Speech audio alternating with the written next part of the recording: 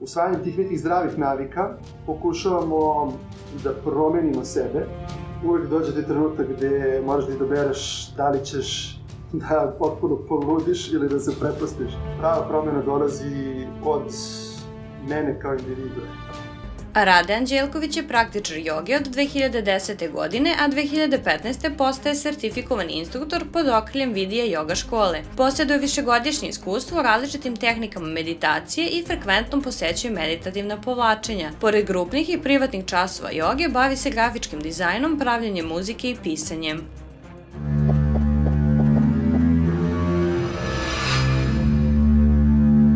Dobro večer, dobar dan društvo, zavisi kad nas gledate. Danas imamo nešto specijalno za vas. Tom.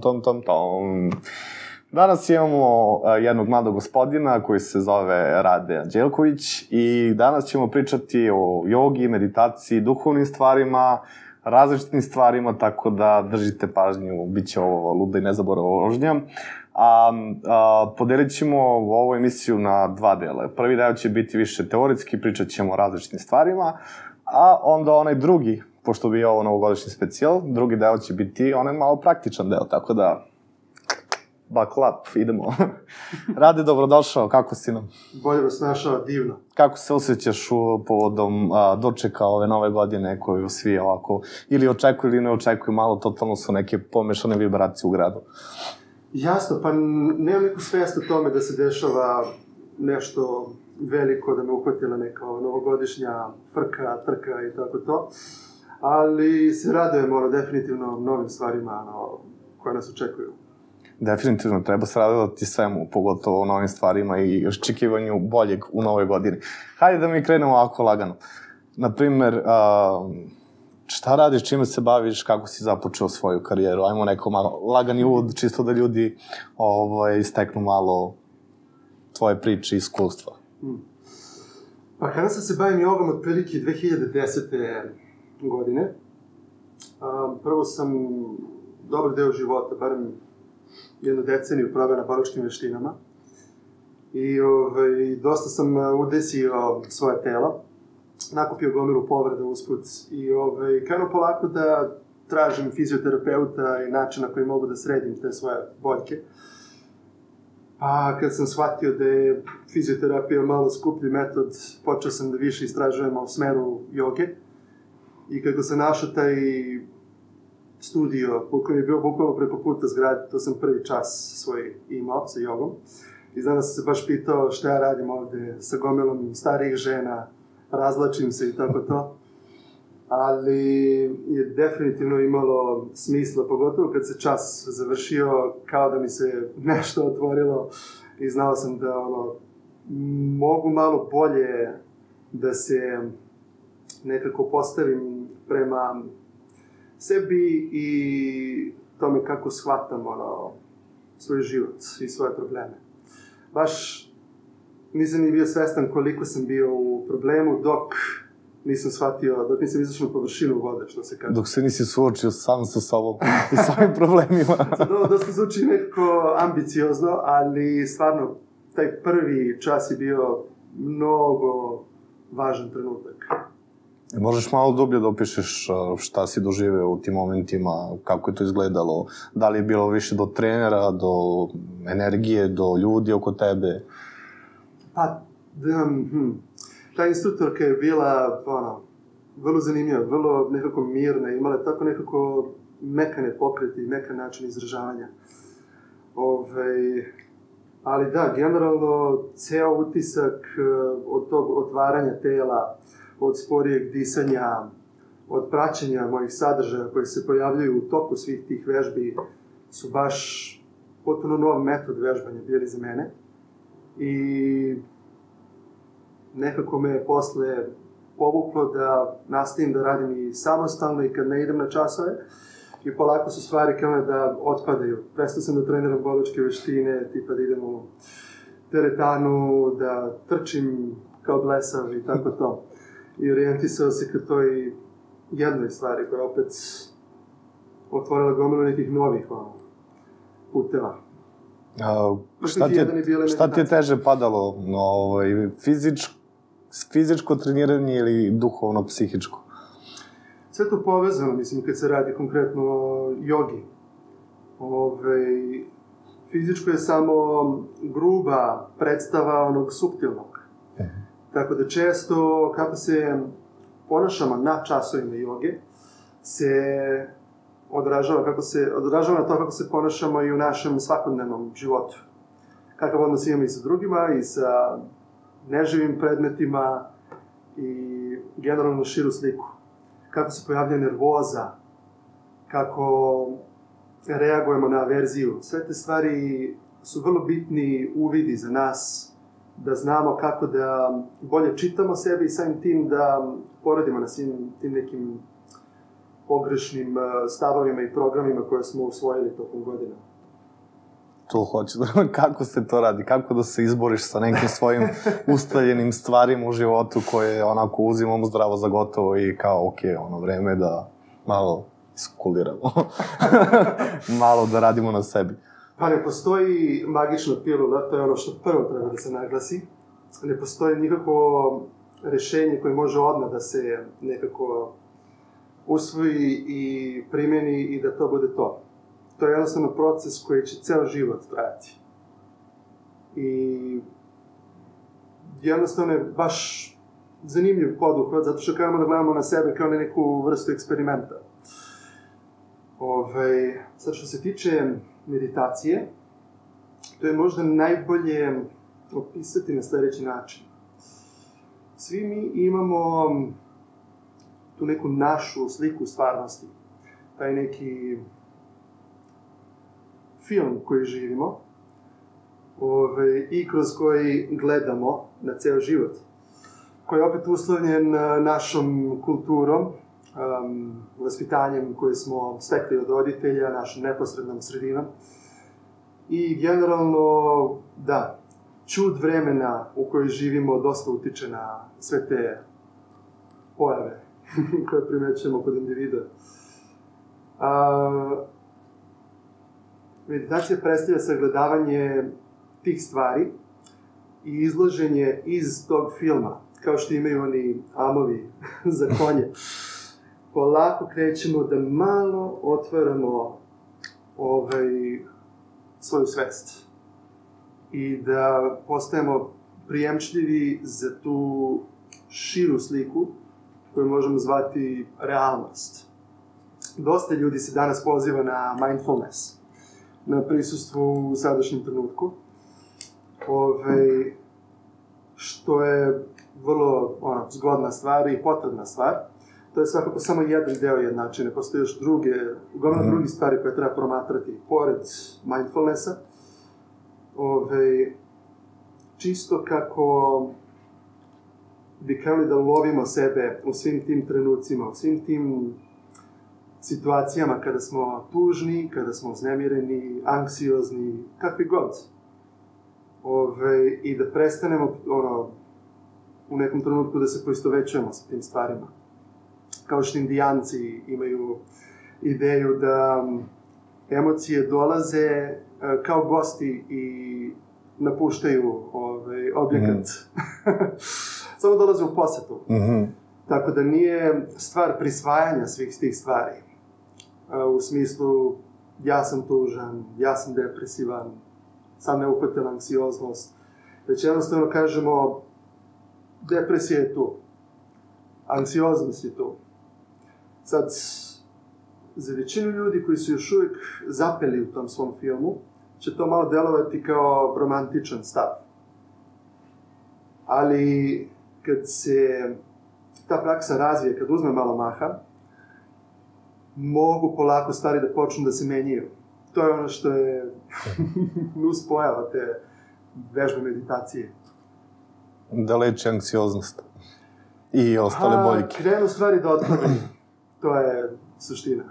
Znači, stvar je u tome da počnemo da sagledavamo sebe iz nekog drugačijeg ugla. Da krenemo da posmatramo sve te pojave i da ih ne prisvajamo, što je vrlo bitno. Što opet ne znači da guramo probleme pod tepih, bilo što potiskujemo.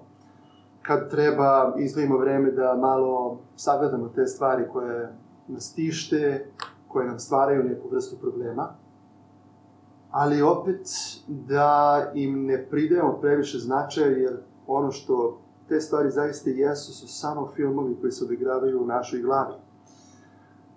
Zahvaljujući svim tim programima koje smo usvojili tokom svog života. I meditacija je taj proces postepenog oslobađanja od svih tih stvari i svih tih tereta. Ali opet deluje kao da kad doživimo neki traumatičan događaj, ostaje na neki način ta, kako da nazovemo, energija u telu, dok ne dođe trenutak da možemo opet da je trezveno sagledamo i osvestimo. I to je kao kad sa trnom vadimo trn i mora još uvijek malo da postoji neka doza neprijatnosti kada se sagleda u korenu stvar i na kraju se zaista oslobodi. Tako da, usvajanjem tih nekih zdravih navika pokušavamo da promenimo sebe, ali opet treba tražiti uzrok problema gde meditacija, kad se radi na ispravan način, može dosta da pomogne. A kako se radi meditacija na ispravan način? Je li imaju nekoliko tipova meditacija? Previše. Previše.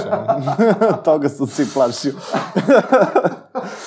Ništa, ajmo redom, imamo vremena, šta? Pa, ta neka meditacija s kojom sam se ja najviše prepustio, zbližio je bila meditacija na dah. Anapana meditacija se zove u budizmu. I tu se jednostavno posmatra disanje. Sad, ljudima je potrebno da se vežu za nešto, da imaju sidro, tako da može da se posmatra kretanje stomaka, dok se dešavaju udah i izdah. Sa udahom kako stomak ide napolje, sa izdahom kako se vraća nazad.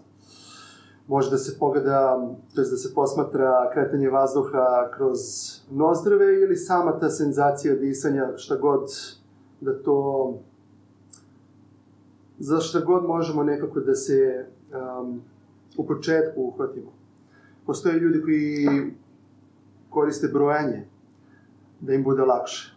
Pa jedan i udah i izdah broje kao 1, drugi udah i izdah kao 2 i tako dolazi do broja 10, pa onda iz početka.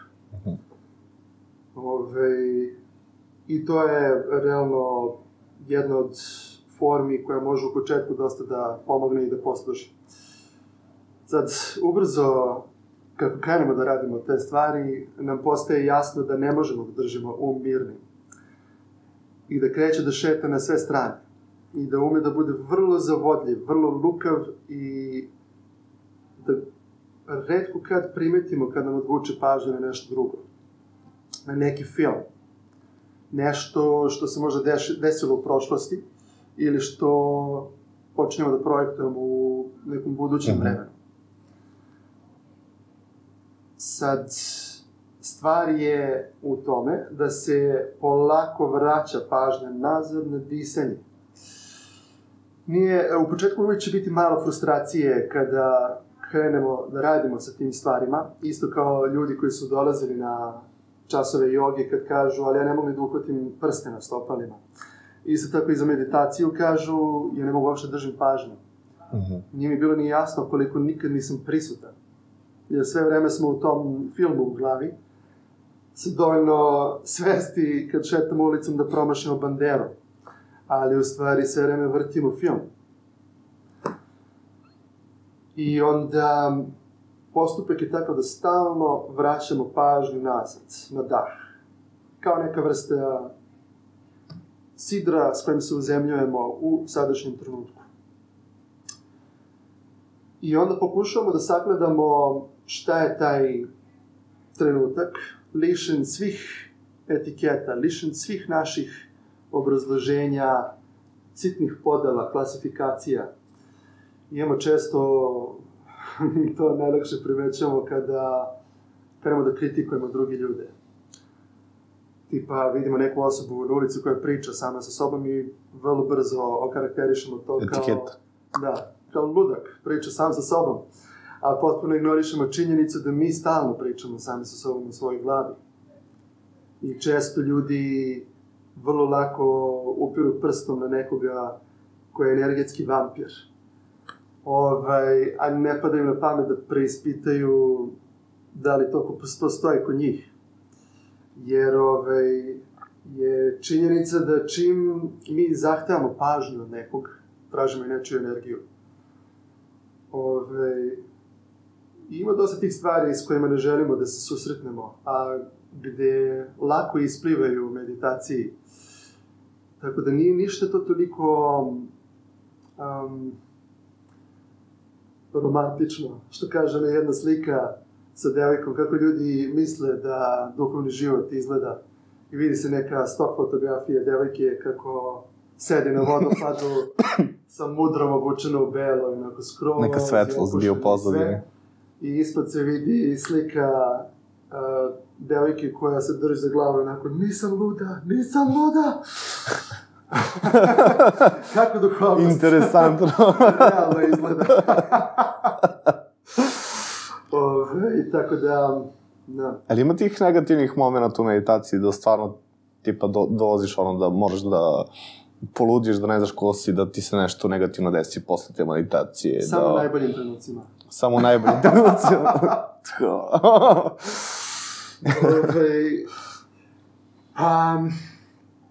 Ima i prijatnih, ima i neprijatnih stvari. To su sve sadržaji našeg uma i koji, isplivavaju na površinu. Sad, kad recimo odemo na neko povlačenje, kada smo stavljeni u takvu situaciju da prođemo sve moguće naše mentalne priče, fragmentacije i te stvari, onda se neizbežno susrećemo sa svim mogućim stanjima. I onda dok sedimo tako u tišini i okruženi svim ljudima koji su u tom prostoru sa nama, može da bude i joj. Svako doživljava drugačije, da. Da, i ume sve to da se nekako izmeša. Zato postoji još jedna komponenta pored te, gde posmatramo dah, što bi trebalo da bude uvod u meditaciju. A to je da stvaramo tu distancu između svih tih elemenata, svih tih sadržaja koje se pojavljuju i da se nekako postavimo u ulozi tog nepristrasnog svedoka, posmatrača i da gledamo te stvari na jedan neutralan način.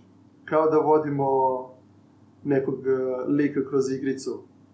Kao da gledamo sve to kao neku vrstu filma sa svim mogućim žanrovima. Romantična komedija, drama, akcija, horor, sve to se nekako pojavljuje, ali nije toliko strašno. Dokle god umemo da se povučemo i da se nekako identifikujemo sa tom ulogom. To bi bio već, ja bih rekao, neki napredniji stupanj. Posle toga ima i sagledavanje samog tog svedoka ili ti sedišta svesnosti. Šta sam ja? Ako uspevam da sagledam svoje telo, znači da postoji nešto što posmatra to telo i samim tim nije to telo, već se nalazi u telo, da kažemo. Pa i svi ti mentalni i emotivni sadržaji se dešavaju u tom prostoru uma koji biva sagledan. Ali kad se desi taj prostor, opet shvatamo da je to nešto što može da bude posmatrano, a to nije suština. I da vraćamo pažnju polako u taj centar i istražujemo šta se tu dešava. To je interesantno. Gledao sam intervju sa Novakom Đokovićem kod Galeba pre tipa godinu dana. I baš si pričao o tome kao, nije poenta u meditaciji da ti sad sklanjaš te misli, da ih odbijaš, nego je poenta da ih ispratiš i posmatraš kao neutralno ličnost iz cele te priče i da samo pustiš da idu svojim tokom. I kažeš da je njemu dosta pomoglo u svojoj karijeri da meditacijom upusti um, telo i da se spremi za veliki meč, za veliki trening, kako god. I šteta što ga je Galeb tada prekinuo, teo sam da čujem više o tome, ali eto, sad imamo prilike da pričamo o ovim duhovnim stvarima o kojima se ne priča jako često, možeš priznati, pogotovo u Srbiji. Drago mi je što su počeli da pričamo. Ja mislim da je pravo vreme, rekao sam ti pre intervjua, mislim da je pravo vreme da krenemo da pričamo o duhovnim stvarima i da malo poradimo na duhovnosti. Ja iskreno mislim da mi kao narod smo malako dosta više ka tom duhovnošću, ali nešto nam ne da se posvetimo tome. Da li to životni problemi, poteškoće i ostalo, ili neka... Ili kao da, mislim, nažalost da, ali nešto toga jeste zasigurno. Pa eto, sada ćemo malo da uđemo dublje u te teme. Reci mi, na primer, za meditaciju, da li trebamo držati neki određeni položaj, da li trebamo se fokusiramo na nešto? Čini mi se da dosta ljudi ima pogrešnu tu sliku meditacije, da možeš da sediš u onom lotus položaju, da moraš da radiš x, y stvari, da bi, kako zapravo se radi ispravno meditaciji, na primer, ako si početnik, da li je kao imaš početnički stadijum neke, pa posle malo napredniji. Zavisi koji pravac odaberemo. U nekim tradicijama postoje milestone-ovi, gde, to jest, kako da kažemo, neke određene tačke ka kojima stremimo i onda opet neka kompetentna ličnost, figura autoriteta može opet da nas testira i da vidimo da li smo zaista postigli nešto u tom smislu.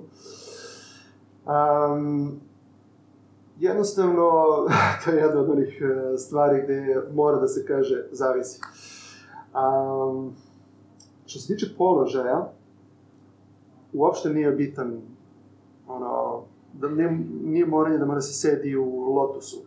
Apsolutno je dovoljno da sedimo u stolici, pravih leđa, ruke možemo da opustimo na kolenima ili da ih otvorimo, možemo da držimo ruke u krilu. To je naša lična stvar. Sad, to je jedan formalan deo prakse. Postoji taj jedan drugi deo sa kojim ljudi imaju malo više problema da usvoje. Ili koji možda i nije im poznato. A to je da, možete najbolje objasniti putem te jedne analogije, što kažu, postoje 4 vrste zena. Zen je pogrešno izgovorena reč iz kineskog chan, a chan je pogrešno izgovorena sanskritska reč dhyana, što znači meditacija. Tako da postoje 4 vrste meditacije. Stojeća, hodajuća, sedeća i ležeća. Što u stvari treba da znači da meditacija nikad ne prestaje. Taj sedeći deo je samo formalna komponenta cele te jednačine. Ali mi uvek možemo raditi meditaciju. Čak i sad, dok razgovaramo. Možemo biti potpuno svesni našeg tela, našeg disanja i svih sadržaja koji nam polako pristižu tokom celog tog procesa. To možda možeš ti, ali ja malo teže. Ali dobro, možda će se to promeniti tokom ove emisiji. Nastavite, možda. Svašta može se desiti. Tako da, postoje formati meditacije kada hodamo i bivamo svesni pokreta u nogama ili opet pratimo dah dok hodamo.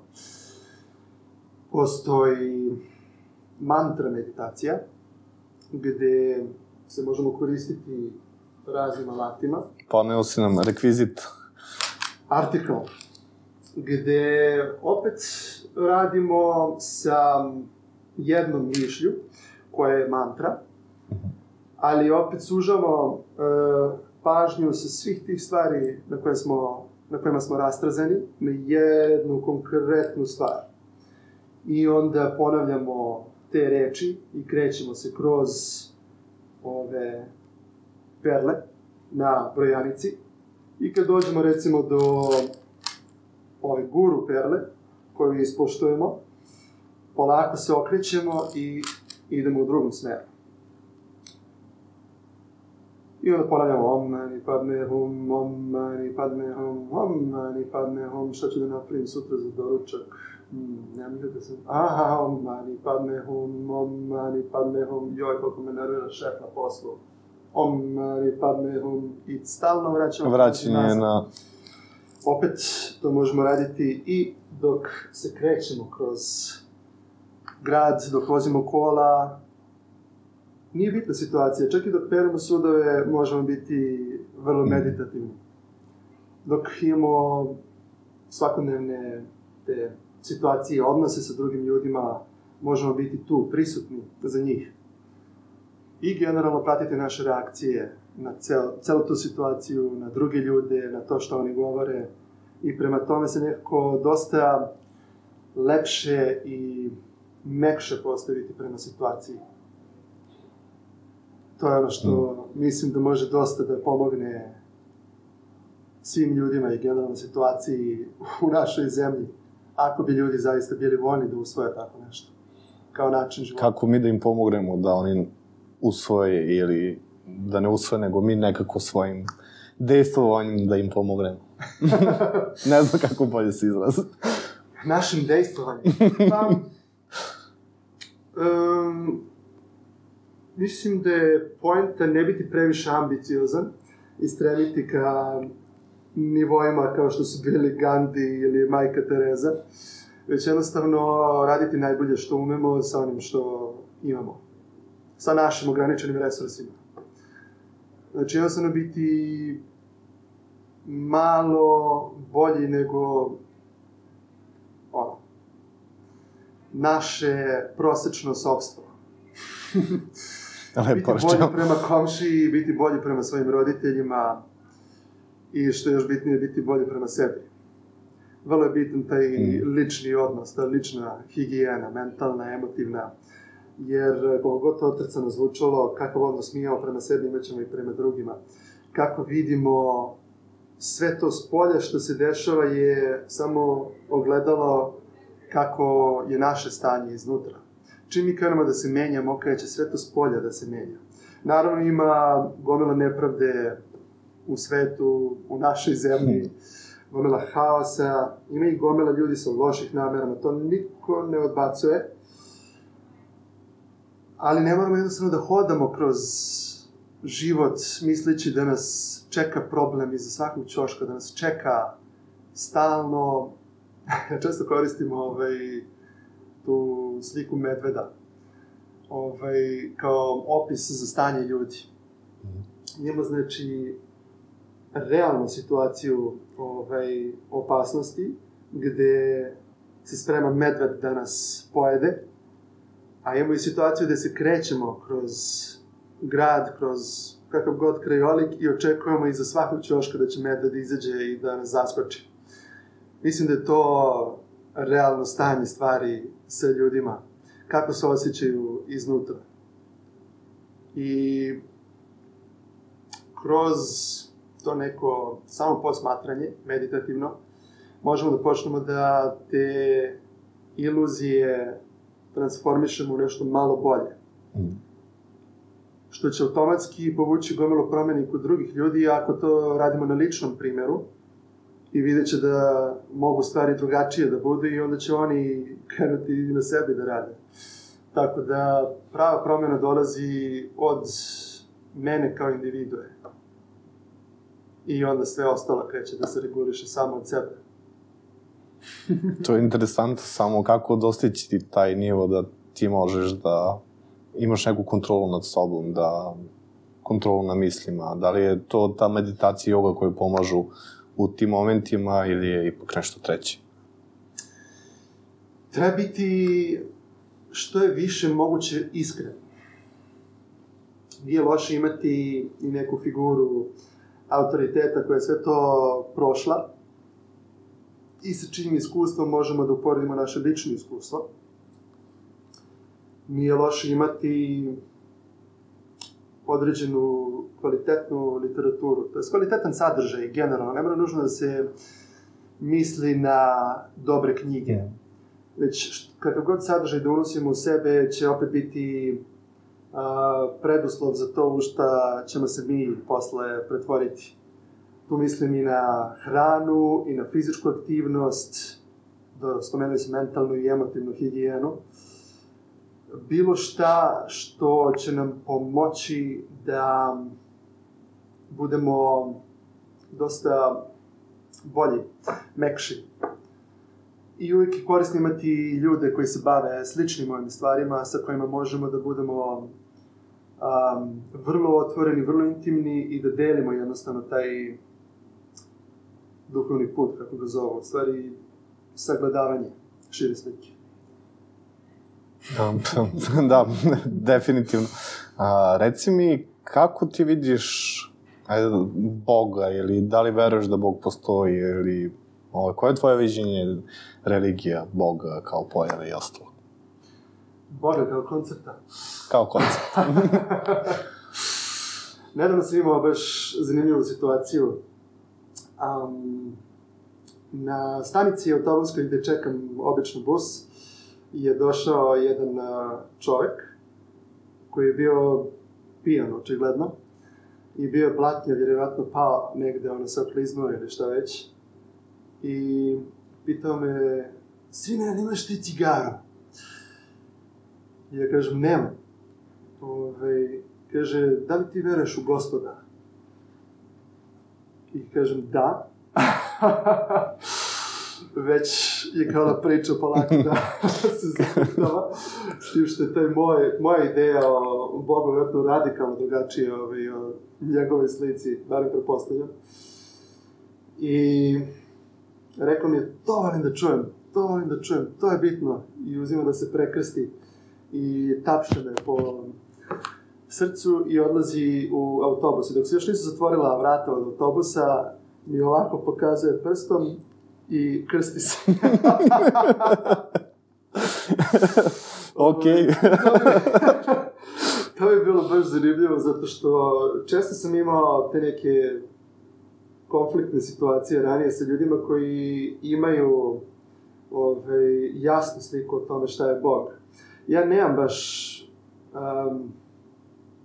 nešto što bih mogao da lako definišem u smislu Boga, zato što Bog je vrlo apstraktan koncept.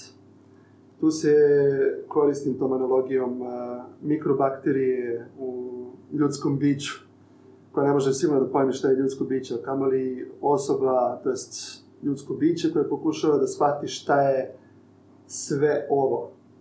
To je izvan domašaja ovog malog ograničenog uma. Tako da, Bog je opet na neki način koncept sa kojim se služimo da objasnimo čitav ovaj život i ovo postojanje. Tako barem ja vidim. Sad, da li je on svestan, da li je on na neki način uvijek dobronameran ili da li ima smisla za humor, to je opet stvar polemike. A nije nužno nešto što nam je potrebno da razumemo da bismo napredovali na tom duhovnom putu. Evo, kompleksna stvar. Veoma kompleksna stvar, da, definitivno. Reci mi, kroz meditaciju i jogu, to je više kroz meditaciju, imaju i zvukovne meditacije. Ja sam samo otkrio onu koju izgovaraš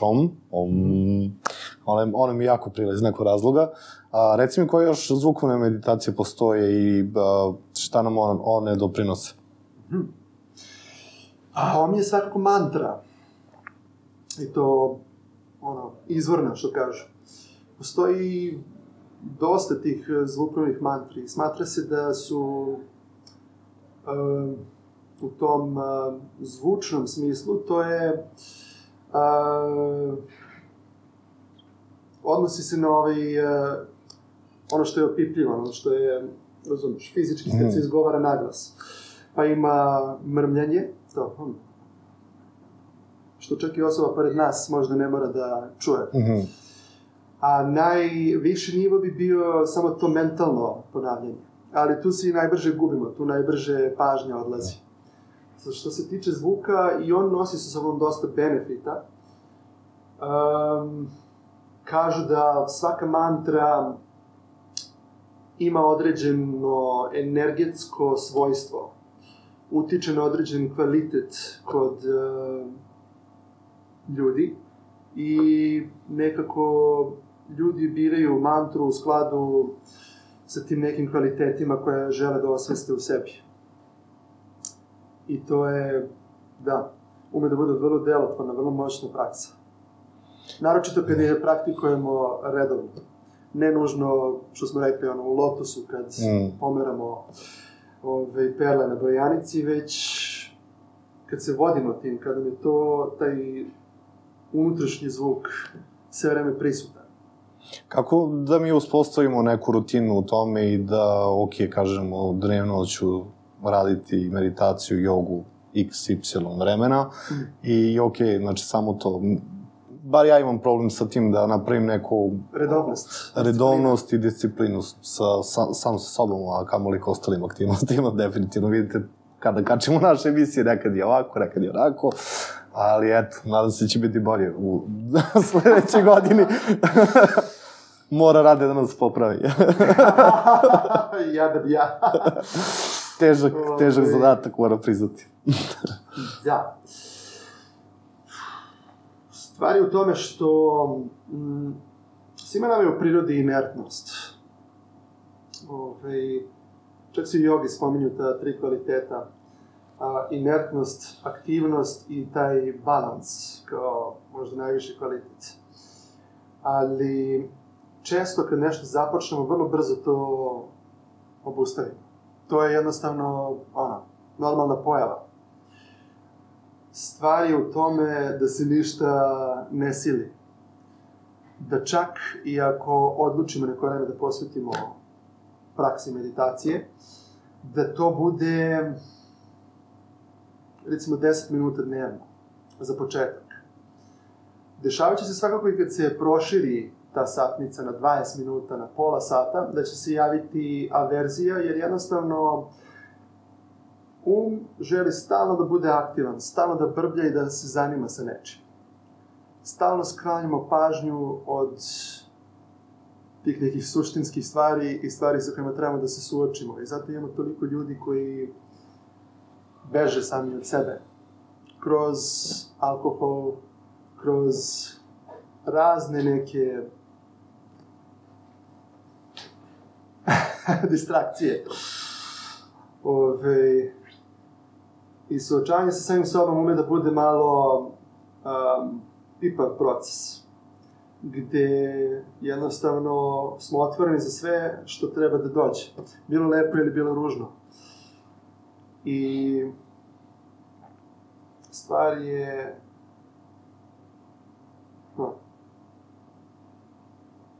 poenta je da dođemo do toga da ne trebamo čini da teramo sebe, već jednostavno da usvojimo to kao naviku, kao što smo oprali sudove, tako isto i sednemo 20 minuta da malo se opustimo i da ne radimo apsolutno ništa.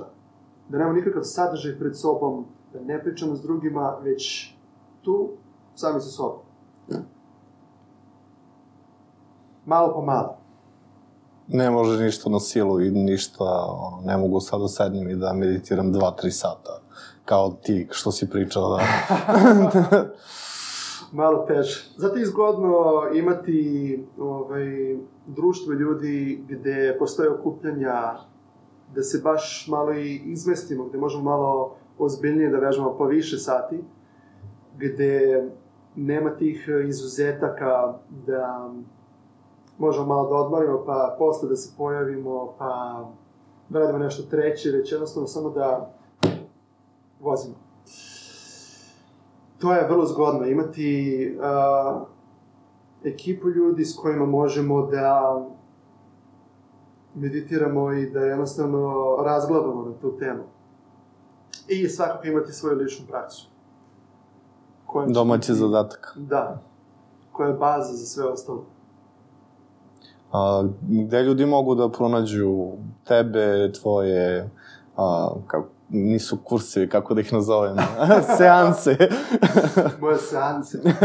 Mogu da pronaći na Vichara Yoga stranici na Facebooku i na Rade Anđelković profilu na Instagramu, rade.anđelković, to je Andjelkovic. Okej. Radite grupno, pretpostavljam isto. Da li radiš pojedinačne seanse? Radim i individualne časove, a radim i grupne časove. Super, čuli ste, na Instagram tražite Radeta. pa mu se slobodno obratite, nemojte budete stidljivi. Hajde malo da pričamo o tvojim proputovanjima. Pre intervjua si mi pričao dosta o tome kako si putovao po Indiji, kako si stekao različite uvide i iskustva, pa hajde da nam malo pričaš o tome kako je proteklo to putovanje, ako želiš da podeliš sa publikom. Po Indiji sam bio prilično kratko, ali je stvar u tome da nekako ubrzano se dešavaju stvari kad si tamo. Baš brzo te snalaze svakakve situacije, bilo prijatne ili neprijatne. I uvijek dođe ti trenutak gde moraš da dobereš da li ćeš da potpuno poludiš ili da se prepustiš. I taj trenutak prepuštanja je ono što je jedan neusporiv kvalitet Indije. Sad, tamo sam imao priliku baš da se susretnem sa različitim nekim hinduističkim tradicijama i budističkim. I nekako to me uverilo da može drugačije da se živi, čak i u ovakvoj okolini, koja je dosta tvrdokorna. Jer je uvijek zgodno vidjeti kako funkcionišu stvari u takvoj kulturi koja ima i vrlo otvoren odnos sa smrću, gde vrlo lako možemo da vidimo na plaži kako se spaljuju tela mrtvih ljudi, gde jednostavno ne postoji nikakva negativna konotacija u vezi cele te priče, a to je opet osnova svih naših strahova, strah od smrti. Svaka promjena je strah od smrti. Što je opet usko povezano sa meditacijom, jer je to, ja bih baš definisao kao sagledavanje promjene. Bili smo tamo i među Šivaitima i u Hare Krišni, bili smo sa tibetanskim budistima, tako da baš brzinski kurs upoznavanja sa svim tim tradicijama. I to je ono što je zanimljivo, što svako može da odabere nešto što je u skladu sa njegovim sklopom, sa njegovim karakterom. Šta ga najviše vozi. Šta si ti izabrao tamo? Šta si posećivao? Šta si saznao? Priča nam malo o tome.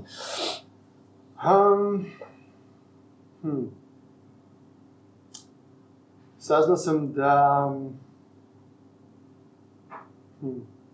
smo svi vrlo lako lomljivi i da možemo vrlo lako da prekoračimo tu granicu.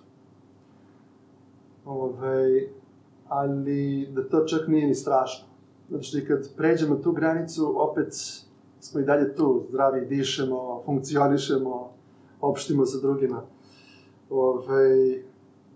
Sad, što se tiče tih različitih pravaca, Hare Krišna je nekako bila vrlo vesela, vrlo vazdušasta, nekako vrlo vesel pravac, generalno, vrlo mekan. Što se tiče tih nekih šivaističkih tradicija, to je već onako malo vatreniji pristup praksi. I dosta ima asketa koje pripadaju toj tradiciji. Viđali smo često i ove jogije koji su potpuno se odrekli svega svetovnog i skroz prekriveni pepelom u onim zamotuljcima od gaća sede uz kako se zove, uz reku i tu meditiraju, saobraćaju sa raznim ljudima, puše marihuanu i tako to. Sad, što se tiče tibetanskih budista, oni su isto jedan zanimljiv pravac, deluju dosta kompleksno i promatraju različite stvari u okviru svoje prakse. Sad, recimo, kad se dešavala ta inicijacija kod jednog čoveka kojeg smo išli da pratimo u Delhiju, desilo se to da sam imao doživljaj kao da se čitava prostorija izmešta. Kao i sve te statue koje su se nalazile u toj sali, da malo počinju da dobiju neku živost u sebi. Je to zbog magičnog zmaja ili... Ne baš, ja sam bili potpuno trezni, čak ja mislim i gladni. Ali da, jednostavno energija je toliko gusta da nemoguće, čak i za najskeptičniji je nemoguće da ne registruje nešto u takvoj sredini. Ali opet, čak i dok sam se kretao kroz sve te krajolike i duhovne pravce, opet sam se zanimao s jednom knjigom koja je se ticala zena i zen meditacije. I to mi je bilo strašno zanimljivo, zato što su te priče često potpuno iracionalne, potpuno nelogične. Njihov metod podučavanja je nekako direktniji, naprasitiji. I što je bilo zanimljivo, odmah posle povratka iz Indije se desilo da je par tih nekih zen monaha se pojavila na predavanju u akademiji, gde sam otišao da ih saslušam i stvarno mi je to imalo dosta smisla i posle sam nekako se spojio sa tim našim monahom Okvan Sunjimom, gde smo nastavili da vežbamo i grupno i preusmerio sam i svoj neki pravac vežbanja ka zen meditaciji. I to mi je dosta nekako razuzdalo sve svoje neke dileme, probleme i tako to. I posle sam dosta i mekši i, što se kaže, otvoreniji, spontaniji. Šta je tačno zen meditacija? Šta je razlika od drugih? Zen meditacija je vrlo direktan metod, kao što sam spomenuo, što ne znači nužno da je i najbolji. Kogod ima taj stav da je njegov Bog najveći ili njegov pristup ovakvom vežbanju najbolji, nekako da imaju suštinu, je opet neka vrsta duhovne gordosti. Ali je meni, mom temperamentu odgovarao, jer brzo seče kroz sve te misli i kroz iluzije. Vrlo je direktan. Sad, postoji tu, naravno, više pristupa meditaciji. Jedan od pristupa je ko sam ja. Šta je ovo što posmatra sve ove stvari? Što sedi ovde, što priča, što diše, što je svesno svojih misli i emocija. Postoje svakako i ti metodi putem koana. A koani su pitanja koje nemaju racionalan odgovor. Kao, na primer, svi smo čuli verovatno za tu frazu kako zvuči aplauz jednim dlanom.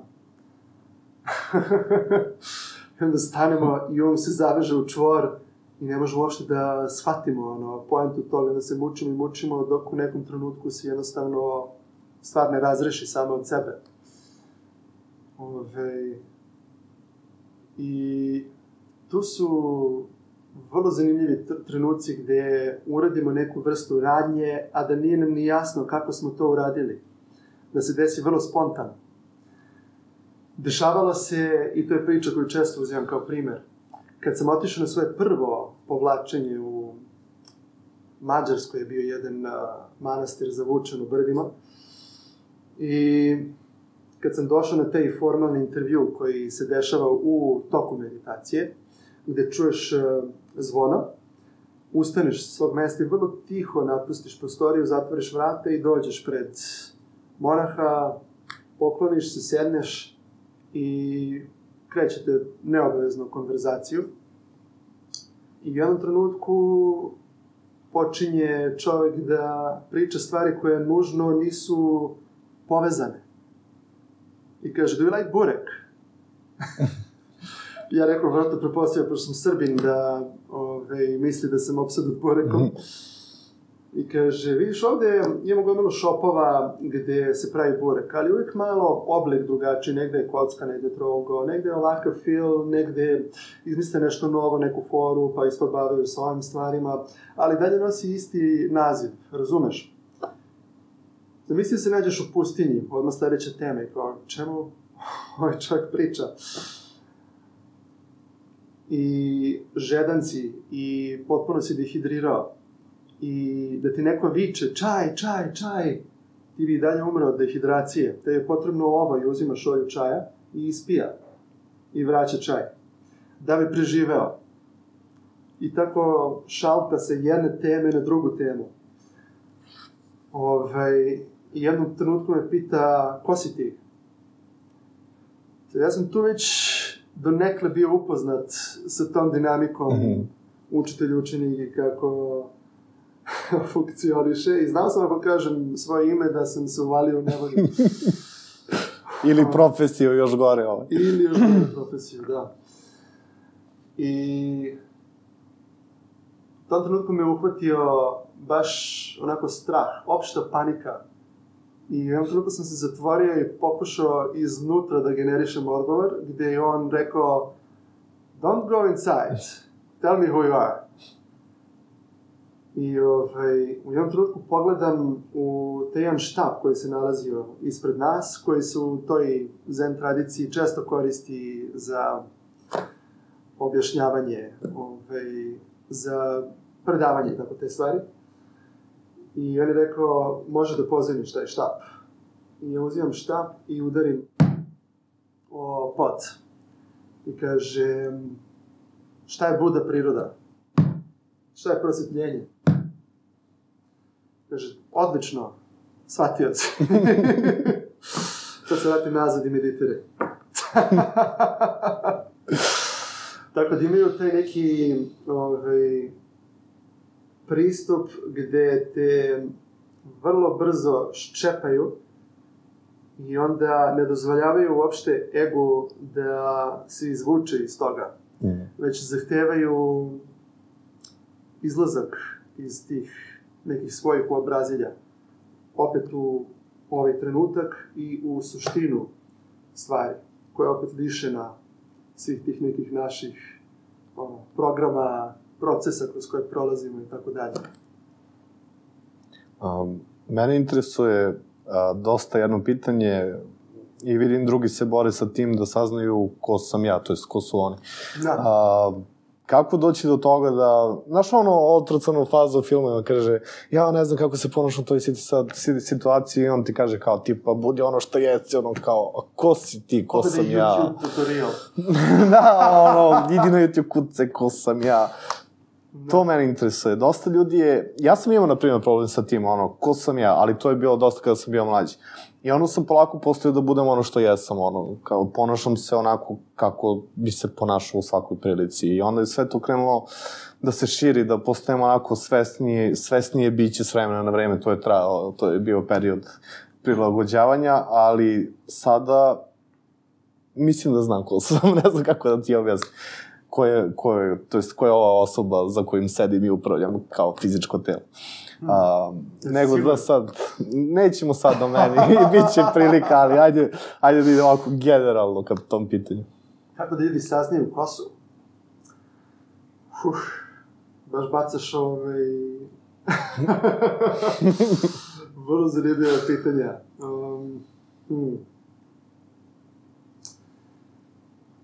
Trebamo da počnemo od tog procesa sagledavanja svih tih naših sadržaja.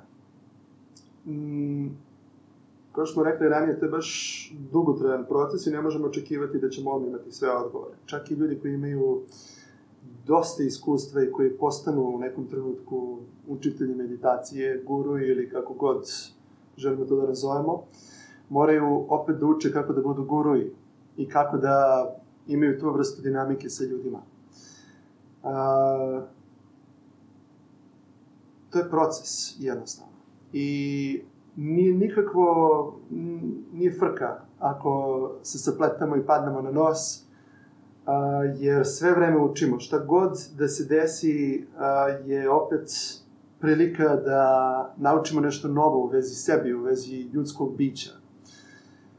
I često, ako smo ozbiljni u vezi meditacije i te naše prakse, umeju koristiti da nam budu stvari koje su problematične.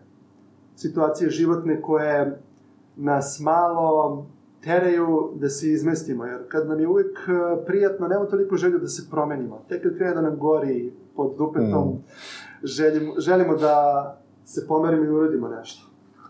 Isto kao što ljudi kažu, ne pijem čajeve dok se ne razbolim. Da. I često kao motivator za te stvari, za samospoznaju, za tu neku vrstu orijentacije, ume da bude jedna velika patnja. Gubitak neke voljene osobe, kada se bukvalno smuči neka naša loša navika ili nešto što nas tišti već duže vreme i dotakli smo dno i hoćemo sad nešto da uradimo po tom pitanju. Ti trenuci su najoslobađajući, najbitniji za ovakav pristup rada na sebi. I lično ja sam otkrio 3 velika motivatora. Prvi, onaj što je univerzalan za sve nas, je ta patnja. Drugi bi bio kada primetimo neku osobu koja ima kvalitete koji nama fale, koji nisu svakidašnji. Ne možemo baš tako da vidimo često kod nekih ljudi iz naše neposredne blizine i onda često tim ljudima dodeljujemo ulogu gurua, učitelja, figure autoriteta, kako god. I treći je čista znatiželja, radoznalost da vidimo da li može nešto drugačije. A često kroz te neke stvari kao što su joga i meditacija možemo da zagrebemo površinu i da shvatimo kao meni što se desilo na tom prvom času joge, gde sam shvatio čoveče, pa može mnogo lakše, mnogo opuštenije. Gde sam ja trčao sve ove godine. I onda dobijemo opet motivaciju da se malo pokrenemo i vidimo šta se dešava na toj površini vode kada izađemo i uzmemo vazduh. Zato se često koristi ta slika, metafora lotusa, za koju ja verujem da je opet objašnjenje razvoja ljudskog bića kroz sve te prakse. Jer lotus dolazi iz mulja, iz najprljavije vode, izlazi na površinu i onda se otvara. Što mi u stvari pokušavamo da uredimo. Da od ovakvog stava u životu imamo malo otvoreniji pristup. To je ono što želimo da uradimo sa svim mojim praksama. Kako to postići otvaranje i ispunjenje, ajde tako da ga nazovemo? Svako ima svoj metod. Znači, svako nađe nešto što odgovara njegovom temperamentu, njegovom karakteru. Sad, u nekoj inicijalnoj fazi se dešava do toga da se vežemo za taj metod i da ga čak čvrsto držimo i branimo. Ili ga možda veličamo u odnosu na druge neke metode. I polako radimo kroz te neke prakse koje su već ustanovljene i koje su probrane i za koje zaista ima već dosta, kako da kažemo, dosta su imale efekta u odnosu na to koliko su ljudi ranije radili i postizali rezultate kroz sve te prakse. Ali sve je nekako tačno namešteno da se mi razvijamo u životu. Zvuči možda malo mistično, možda malo romantično, ali šta god da se dešava, čak i ove najobičnije stvari, odnosi sa ljudima napolju, van, na ulici, kako vozimo kola, kakav odnos imamo, sve to može da bude učitelj. Sve to može da nam ukazuje na to gde treba da rastemo. To je ovo što su spomenuli, da te stvari koje nas žuljaju, nas teraju da se pomerimo s mesta. I to je ono gde treba najviše da poradimo na sebi, gde najviše treba da rastemo. I samim tim se orijentišemo prema tome, aha, ovo bi zapravo mogu da promenim, kako mogu to da uradim. I ne očekujemo nikakve figure autoriteta da nam kaže što treba da uradimo, već ako znamo šta možemo da uradimo, da se jednostavno aktiviramo i krenemo samostalno da preduzimamo korake, da se to jednostavno promeni. To je vrlo bitno. Znači, patnje je u suštini jako dobar učitelj. Patnja, bol i, ajde da kažemo, negativne stvari. A, ume biti. Ume biti. Ume biti i tekako, ja da ti kažem. Naravno, to nas sve oblikuje. Mislim, nije ni meni baš nešto sve bilo med i mleko u mom detinjstvu. Ali, ko zna, čoveče? Možda sve te stvari koje se dese jednostavno te dovedu do svih ovih novih stvari i onda te otvore da možeš i nekom drugom da pomogneš eventualno. Ako uspeš dovoljno da se oslobodiš svojih nekih gluposti i uobrazilja. Šta je to tu? Je li to ego, demon? Šta tu stoji u sredini između nas i prosvetljenja? Dosta se u meditaciji priča da skloniš ego sa strane kroz meditaciju da bi mogao da, šta god, dostigneš neki nivo, ali šta je zapravo ego i kako ga, i da li ga i kako ga skloniti? Ego. Ego je to jedan fiktivni entitet koji se pojavljuje kao neka vrsta naše kolekcije sećanja i navika, što bi rekao jedan indijski učitelj. To je ništa drugo do program koji je kolekcija svih tih sadržaja koje smo skupili tokom vremena. Kao neka vrsta ljuske gde definišemo sebe kroz da li naše ime i prezime, da li našu profesiju, da li kroz našu duhovnu praksu, kroz našu ženu, decu, bilo što da beremo kao neku vrstu uloge. Sad, ego može biti izuzetno naduven i totalitaran. Možemo da budemo neki moćnik koji ima ideju da može da kontroliše gomilu ljudi i samim tim sviđate se ta budra. Ta mi je baš ono. Može da budi ego koji jadikuje. Znači, jadan mali ja. Zašto se uvijek stalno meni dešavaju ovakve stvari? Zašto ja? O Bože, šta sam ti skrivila? I razumeš već kako to funkcioniše. Možda budi duhovni ego, gde se jednostavno namestimo na tu poziciju, gde gledamo sve druge ljude kako su oni nesvesni, a kako smo mi već sve shvatili, celu pojentu. Kako su ovi ljudi tako naivni, kako ne razumeju. Tako da, ego se koristi sa gomilom trikova. Dolazi sa različitim začinima i ukusima. Sa različitim začinima, malo uzemo odavde, malo odavde. I onda napravimo taj jedan fin konstrukt koji mislimo da je nešto opipljivo, nešto zaista stvarno. Ali baš kroz tu praksu, recimo, sagledavanja našeg ja, šta je to što zovemo ja i da li to ima neku sadržajnost, da li nešto opipljivo, da li ima svoju lokaciju negde u telu, da li ima boju, neku vrstu teksture. Počinjamo polako da tražimo taj centar koji zovemo ja. I iz nekog razloga ne uspevamo da ga pronađemo uopšte. Ali opet deluje kao da je tu. Deluje, jer očigledno kroz opoziciju shvatamo da, na primjer, kad nas neko uvredi ili tako nešto, imamo osjećaj kao da smo udareni negde u telo. Bilo da je u stomak ili u grudni koš. Zaista doživljavamo tu fizičku senzaciju. I u tim situacijama, naravno, teško je reći ko doživljava ovu bol, ko shvata da se ovo dešava njemu, jer smo potpuno uvučeni u taj afekt. i onda zaista se poistovetimo sa tim. To je u stvari ta čeljost ega.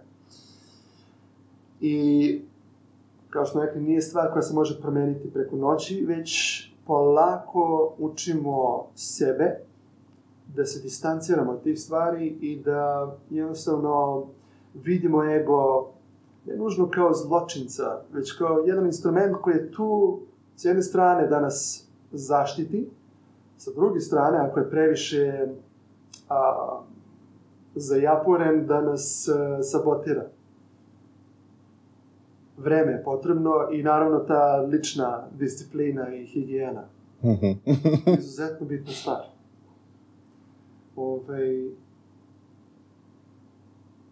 To je manje više to. Super, pokrili smo onako od svega pomalo, onako isprobali smo, čisto da damo neki ukus našim gledalcima da mogu da usvoje neke ili ne usvoje neke stvari koje su izgovorene sada u ovoj emisiji, malo drugačije. Pa ja sad predlažem da mi pređemo malo na praktični deo, šta misliš o tome? Što da ne, mislim da će biti zanimljivo ljudima. A ja iskreno mislim da hoće. Zanimljivo mi je što će biti na srpskom jeziku, pošto ljudi uglavnom gledaju te stvari na stranim jezicima, tako da drago mi je da smo ovdje sada i da možemo da eksperimentišemo sa tim stvarima. Definitivno. I samo da kažem da smo mi baš tako i pokrenuli ovaj podcast, jer imamo gomilu kvalitetnih ljudi kod nas i to je stvarno istina. I što više snimamo ove emisije, toliko taj spisak raste da kao u početku sam mislio kao ko će doći u ovu emisiju da, znaš, kao priča o uspehu, priča o stvarima koje vi interesuju, kao, znaš, ipak živim u Srbiji, ali opet to je taj stvar ega gde, znaš, kao stavio se etiketu na nešto i misliš da je tako, ja, ipak nije, eto, promenilo se to. Ništa, hajdemo mi da zauzmemo neki svoje položaje, pa se vidimo jako brzo, to ti Salida. Tu smo, spremni smo, vodi nas rade, ne znam šta da ti kažem, ali ajde, spreman sam na sve. Okej. Znači, rekli smo da nije uopšte bitno da sedimo dole u položaju lotusa ili da skrivimo noge ili koje god da je ona neprijatna pozicija, već jednostavno da uzemo da se smestimo u bilo kakvoj stolici i da ispravimo leđa. Možemo spustimo celo stopalo dole na pod. Sad pozicija ruku može da bude ili na kolenima, sa dlanovi mogu da budu okrenuti na gore. Sad nekome će možda odgovarati i da drži ruku sa spojenim palčevima, dlan preko dlana. I onda kad se namestimo tu,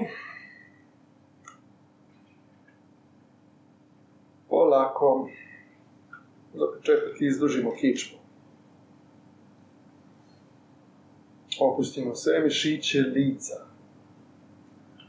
Opustimo donju vilicu.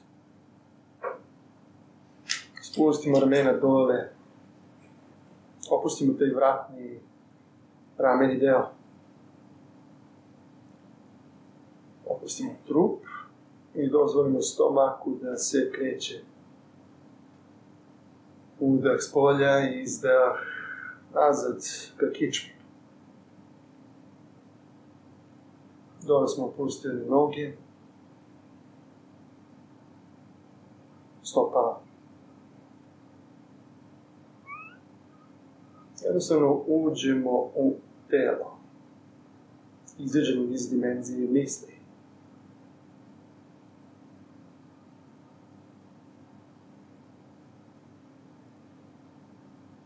Pratimo još neko vreme ako treba. Gde se još pojavljuju tenzije u telu. Gde još nesvesno grčimo telo.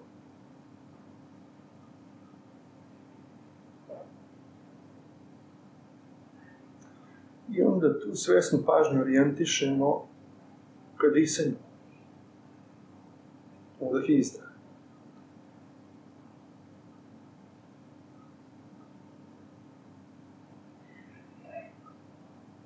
Izaberemo samostalno.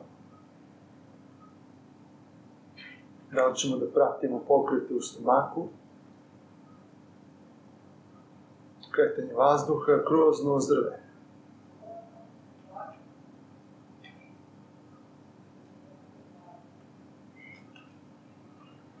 Šta god nas vezuje za dah.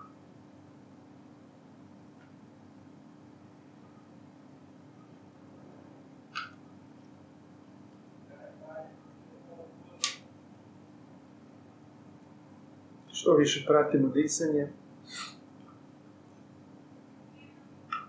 ono prirodno postaje sve sporije, sve mekše.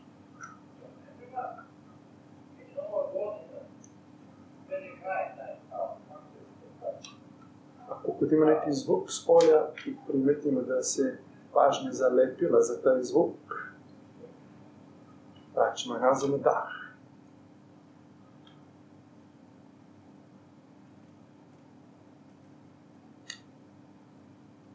Ako se zakačimo za neku misao, ponovo se vraćamo nazad na dah bez ikakve samokritike, osuđivanja stanja našeg uma.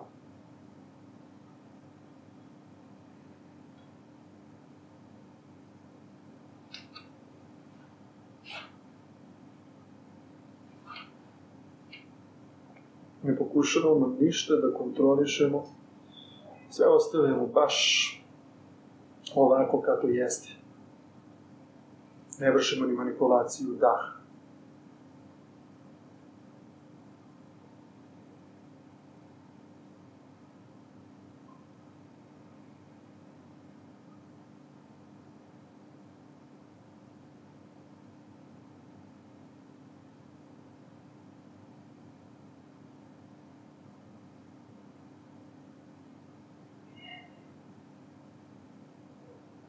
Radimo polako istrpljenje.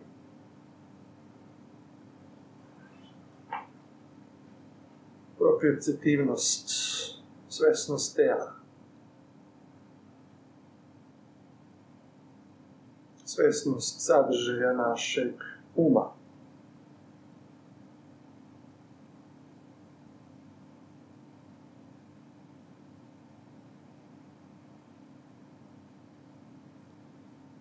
I kroz stalno odlepljivanje od mentalnih filmova, taj stav nepristrasnog posmatrača.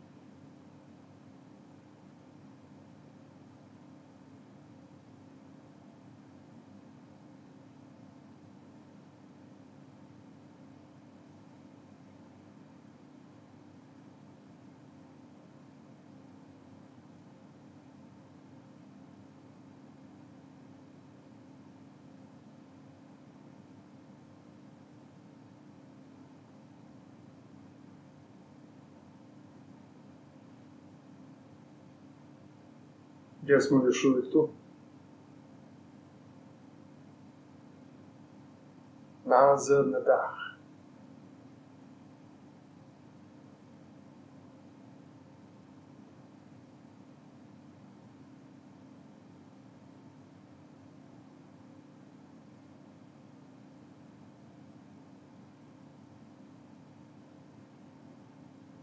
Što duže vežbamo na ovaj način, sve su više lukave metode uma kako da nam skrene pažnju. Možda ćemo vidjeti neke slike, možda ćemo čuti neke zvukove koji se ne dešavaju uopšte s polja, već samo u našoj glavi.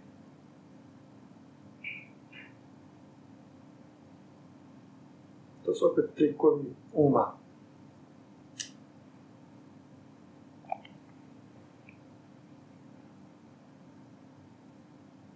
Ume biti interesantno, ali se ne vezujemo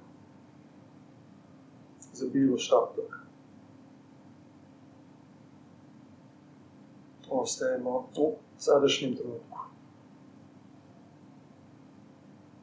U ovom telu, s ovim dahom.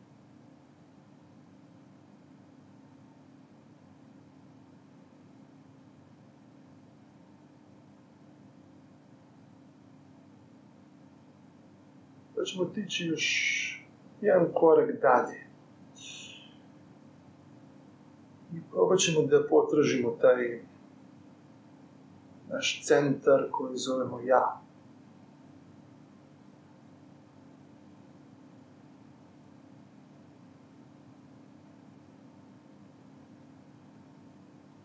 Šta svedoči svim mojim pojavama, ovom dahu, mislima, emocijama. Ko proživljava to?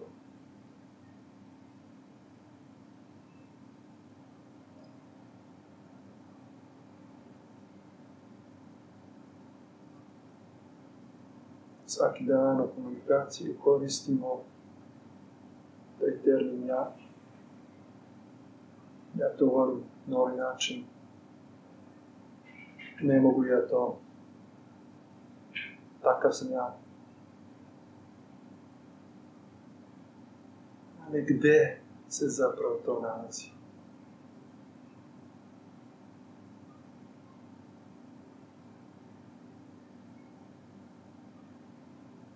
Da li je nešto opipljivo?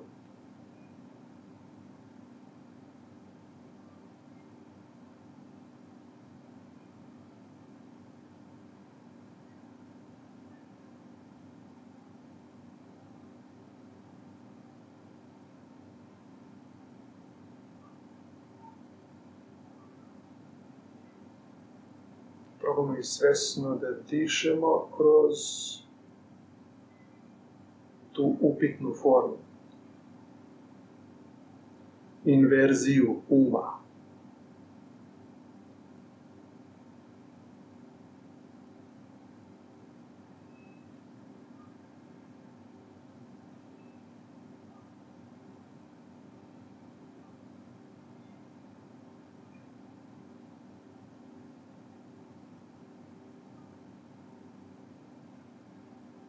Šta čuje ovo?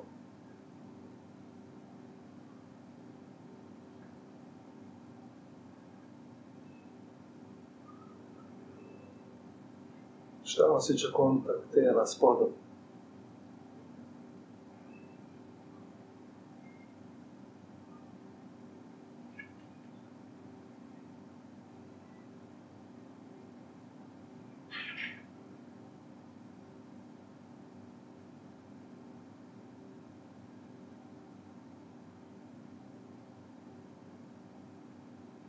I sve više ostajemo u toj tišini. Ne očekujemo nikakav racionalan odgovor na to pitanje.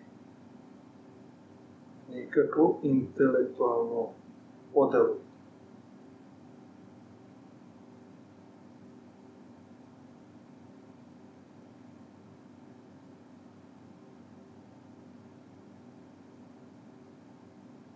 Samo ta senzacija osvešćivanja je već na neki način odgovor.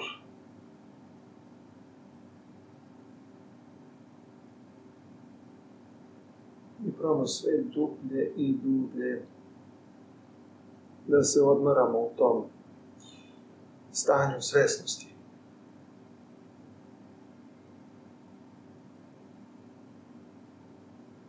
Čak ni da ne koristimo nikakvu vrstu naprezanja, neke prekomerene koncentracije. Baš odmaranje u svesnosti.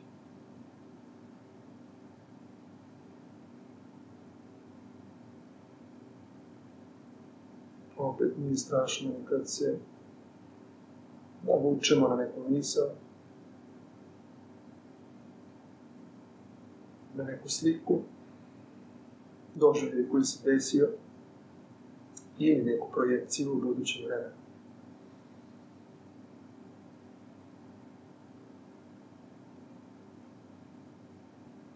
Ostajemo ovdje gdje nam se telo nalazi.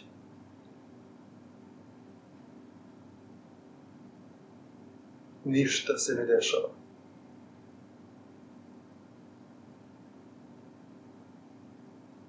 Sem ovog daha. Sem ove svesnosti.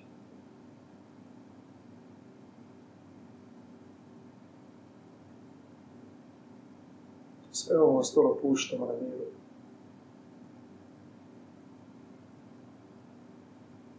Predajemo kontrolu.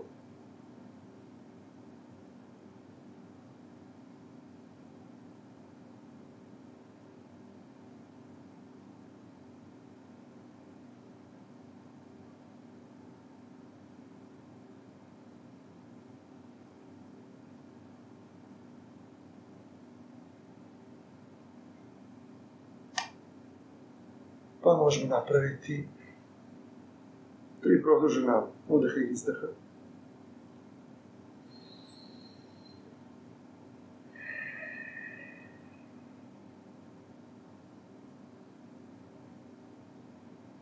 Čisto na svestan način.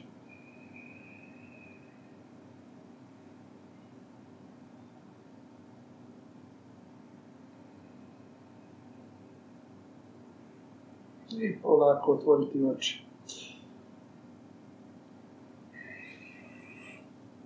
Kako ti to bilo? Odlično, pravo ti kažem. U početku sam imao dosta onako otpora, čak kao, kako se zove, očne kapcije su mi onako vibrirali i nisam dozvolio da se opustim, to jest telo mi nije dozvoljava da se opustim, ali posle nekog vremena mislim da sam samo telo kompletno onako spustilo. Treba neko vreme da prođe dok si jednostavno telo ne dovede u red. To je ono što kažu u samoj jogi, da svaki taj položaj treba da bude udoban i stabilan. To znači da ne postoji nikakvog naprezanja u toj situaciji kad meditiramo. Zato i sedimo u stolici sa kukovima ili na visini kolena ili možda čak i malo iznad, kako ne bi opterećivali donja leđa. Udobnost. I onda, kako krenemo da osvešćujemo telo i disanje, polako shvatamo gde se grčimo. I često kod ljudi to ume da bude taj vratni i rameni deo. Često mi je problem da se javi u donjem delu leđa ili su unutrašnjosti putina, sad to zavisi od jednog tela do drugog. Ali malo po malo postajemo sve opušteniji, tako da česti rezultat može da bude da se potpuno ugasili. Naročito ako smo bili hronično umorni. A ponekad kažu neki ljudi da se svest brani od podsvesnih sadržaja.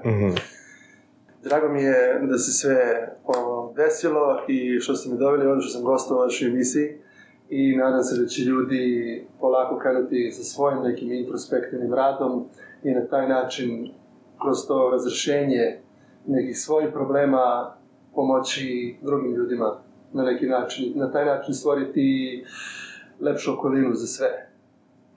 Definitivno, to je donekle cilj ovog podcasta da širimo dobrotu na bilo koji način.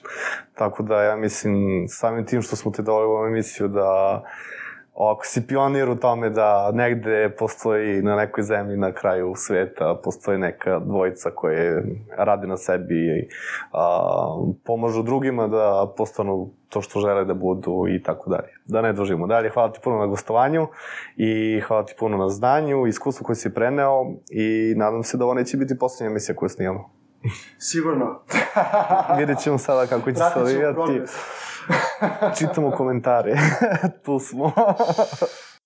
Ljudi, hvala što ste nas pratili, želimo vam srećne praznike, da uživate u miru, u društvu, u porodici, a možda i u nemiru, zavisi šta vam prija, ali svakako nađete malo vremena da pogledate ovaj novogodišnji specijal, pogledajte i ostale naše emisije, sada imate vremena konačno da sve to lepo odgledate. Eto, želimo vam srećnu novu godinu, praznike, a mi se gledamo i sledeće godine još boljim tempom.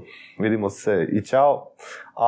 Da, zaboravio sam, kliknite na dugme subscribe ukoliko niste već, jer sledeći put uvek imamo interesantne goste, pa da ne propustite, mislim da bi bilo vredno da kliknite na dugme subscribe i ono zvonce dole tamo u uglu. Tako da, hvala još jednom i prijatno.